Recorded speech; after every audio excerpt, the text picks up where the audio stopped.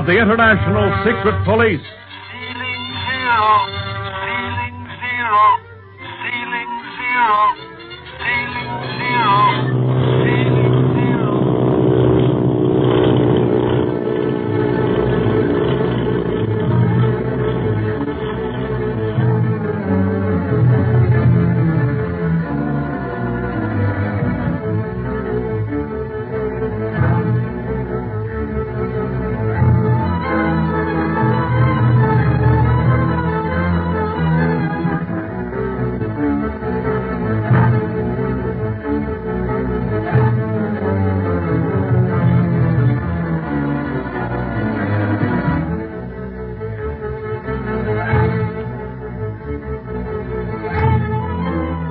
In trying to trace Marcia Winfield, who is prisoner of the Octopus Gang aboard a flower boat, Clint Barlow and Barney Dunlap of the International Secret Police are they themselves taken prisoner. Meanwhile, Speed Gibson, sensing that all may not be well with his uncle, makes arrangements with Li Ying, Hong Kong operator of the Secret Police, to go up the Siang River 200 miles in a fast police launch to where Clint and Barney are located, on the chance they may need help. They need it all right because Hop Toy, captain of the flower boat, has declared them prisoners, and we find the boys, along with Bob Gilmore, their new friend, locked in the hold of the flower boat. How's the weather out, Bob? Has it started raining again? No, Barney. At least we got something to be thankful for, then. So down here it doesn't make much difference what kind of weather's out. Yeah, we were fools to have tried this when we were so outnumbered. But with Marcia in danger, it was hard to decide on the best course. We had to move fast. We waited for the Hong Kong police. It would have given the Octopus plenty of time to smuggle her inland. If you ask me, he's doing it anyhow, Clint. Fair chance we have a stopping him. Locked away in this dark hole. Yes, but there's only some way of getting word to Hong Kong. Yeah, I'm sorry we let you in for this, Bob. Don't worry about me, Clint. I'm as anxious to find Marcia as you are. Her brother Larry was my best friend, you know. Yeah. Say, Bob, now that the excitement has died down for the time being, why did you give us the signal a while back? Why, some of the crew were loading boxes into a small boat from the shore. They were working very quickly and quietly. Didn't look just right. Boxes? Big boxes? There was one big one. Then that's why we couldn't find Marcia or the opium cargo. While we were looking through this dummy cargo of nails, the crew got rid of the damaging evidence. You mean that Marcia was in that large box? Yes, Bob. And now that they've set her ashore, it's less likely than ever that we'll find her while she's in transit. Then the best thing for us to do is to go back to Hong Kong and start all over again. Huh, Clint? Yes, if we ever get out of this hole. From what Hop Toy said, we'll soon be finding ourselves at the bottom of the Siang River instead of in Hong Kong. Oh, yeah? Listen, I've been wet this whole trip, and I'm getting tired of it, see? It's going to take more than a bunch of smugglers on a flower boat to sink me in the Siang. That's the talk, Barney. But right now, I don't know just how we're going to get out of this mess. We've searched every inch of this hole. There's no way out except through that hatch, and that's bolted. Yes, there's not even a porthole down here. We can fight it out with them when they come for us. We wouldn't last long. Remember, they've taken our guns. Yeah. If I only had a saw, maybe I could saw through the bottom of this floating flower garden. Oh, sink the boat and us with it, huh? Yeah, fine thing. We're sunk anyhow, if you ask me. How long have we been down here, Barney? According to my watch, about 4 hours, Bob. Lucky you have an illuminated dial. Can't see a thing down here. I wonder what they're waiting for. The boat hasn't moved since we came aboard. Yeah, they're probably waiting for darkness, Bob, so they can dump us overboard without attracting any undue attention. In that case, they ought to be coming for us any minute now. Must be good and dark out by this time.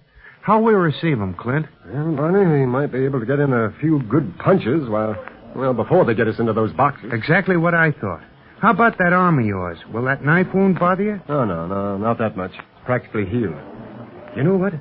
If you and I can raise enough rumpus with the crew, Barney, maybe that'll give Bob a chance to slip over the side and swim to safety. You mean I should leave you two guys? Why, sure. We got you into this mess. It's up to us to get you out, Bob. Nothing doing. This is my fight now, too, and I'd rather go down to the bottom of the Siang River in a box of nails than leave you fellas now. All right, Bob. We'll go down fighting then. It's the way I'd choose to go at that. It won't be so bad because I know that Speed is out of this mess.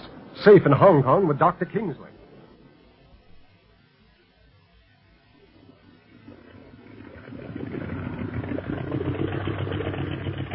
Gee, this is a swell boat, Li Ying. How fast are we going? Oh, I should say about 50 miles an hour speed. Almost 4 hours since we left Hong Kong. We ought to be sighting the flower boat soon, shouldn't we? Yes, if Clint was successful in stopping it. I would advise that you keep a lookout for Gilmore's house on the riverbank. It is not so dark that you will not be able to see his short-wave transmitter. Sure getting dark. We can't miss the flower boat, though. Not with those colored lanterns strung all over it. If the boat was stopped. You know, Speed, the police captain thinks me quite insane to take this boat and his picked men up the Siang River on what you call a hunt, but what he calls a wild goose chase. Yeah, I guess anybody'd think that, Li Ying. But I'm sure glad you didn't. In the secret police, a hunch, or call it instinct if you will, plays a very large and important part in criminal pursuit. I have seen too many successful outcomes of hunches to laugh them off, Speed.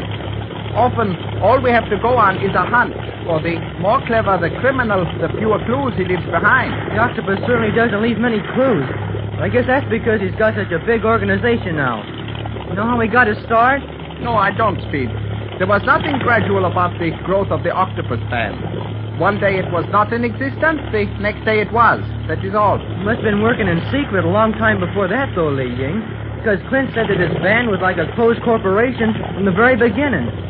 Clint called him a genius at organization. Those were his exact words. A genius, yes, a genius of crime. Sometimes I wonder, Speed, if we shall ever catch the octopus. He has evaded us for so long already that, well, what is to prevent him from continuing this evasion? Clint and Barney. Maybe me, I hope. Clint always told me that every criminal makes a mistake sometime or another. And I think the octopus made his first one when he kidnapped Miss Marsh's brother. Do you think he merely kidnapped him, Speed? When the octopus causes people to disappear, he generally sees to it that they never reappear. I know, but he didn't have any reason to do away with Larry Winfield, Ying. Larry was just an engineer with an oil company. He sure couldn't do the octopus any harm, but he might have been able to do him some good.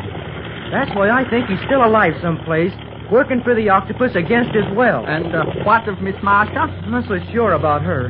The octopus figured she was a nuisance. I knew too much about him on account of that map Larry sent her, describing the octopus headquarters. Half of it was so blurred, though, that it hasn't been any help to us yet. Well, I sincerely hope that Clint and Barney found her aboard the flower boat. So do I. Hey, see those colored lights way ahead? Isn't that the flower boat? Why, yes, I'm sure of it. Captain! Yes, Mr. Ying? Those colored lights ahead mark our objective. Better slow your motor down as we approach it so that no one aboard the boat can be warned of our approach. Very well, Mr. Ying. And have your men ready for instant attack if necessary. Yes, sir. Be ready to board the moment we pull alongside, men. Are you good, sir? Gee, Clint and Barney stopped the boat all right. I knew they would. But gee, I wonder if they're all right.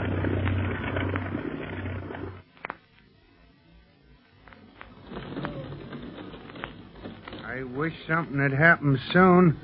This waiting's getting monotonous. Hey, here they come. You're getting your wish, Barney. Hey, quick, let's get up there by the hatch steps. You bet. And I hope that guy's with them that socked me when I gave you the danger signal, Clint. I'd like to return that sock with interest. Yeah, well, here we are. Now, quiet now. Turn on the light. Well, I'll be.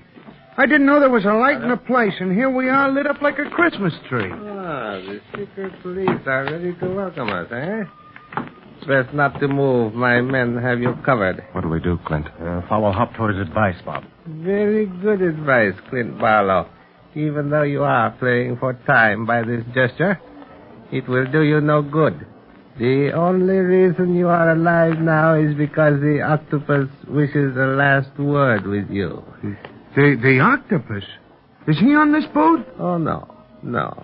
He will speak to you over his high-frequency set. Over here.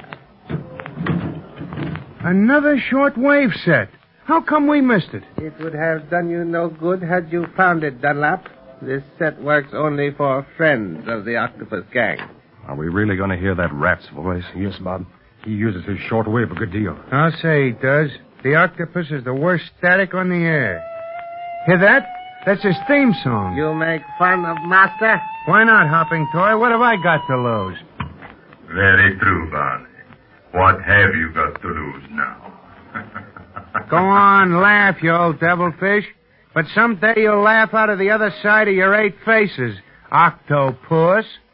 If you're trying to be funny, Dunlap, this is hardly the place. I agree with you there, but your pal Hop Toy here has kept us from going any other place. Very neatly done, Hop Toy. Thank you, Master. It was not very hard. These secret police are stupid. Don't underrate them, Hop Toy. Ordinarily, they are not stupid. Only when their chivalry comes to the fore do they make mistakes. What have you done with Miss Winfield? Miss Winfield's fate can be of no possible interest to you, Barlow, since you can do nothing to remedy it. However, Gilmore saw her going ashore. She was in that large box. You devil. Steady, Bob. This is our first meeting, Gilmore, and our last. But you knew of my reputation. You should have known better than to meddle in my affairs. And you, Clint. As long as you're going to end my interference, Octopus, why aren't you man enough to meet me face to face? Why must you always hide behind the loudspeaker of a shortwave set? I am not hiding, Barlow. But why should I put myself out to bid you a last farewell? It's simply to show me that somewhere in you is a slight, very slight amount of courage. And I see that you can't face me or anyone else, because you have no courage.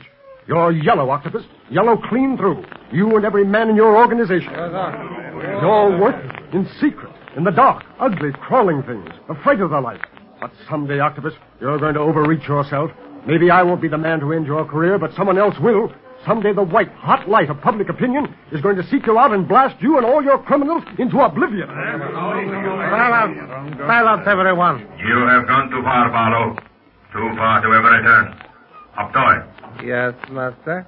waste no more time.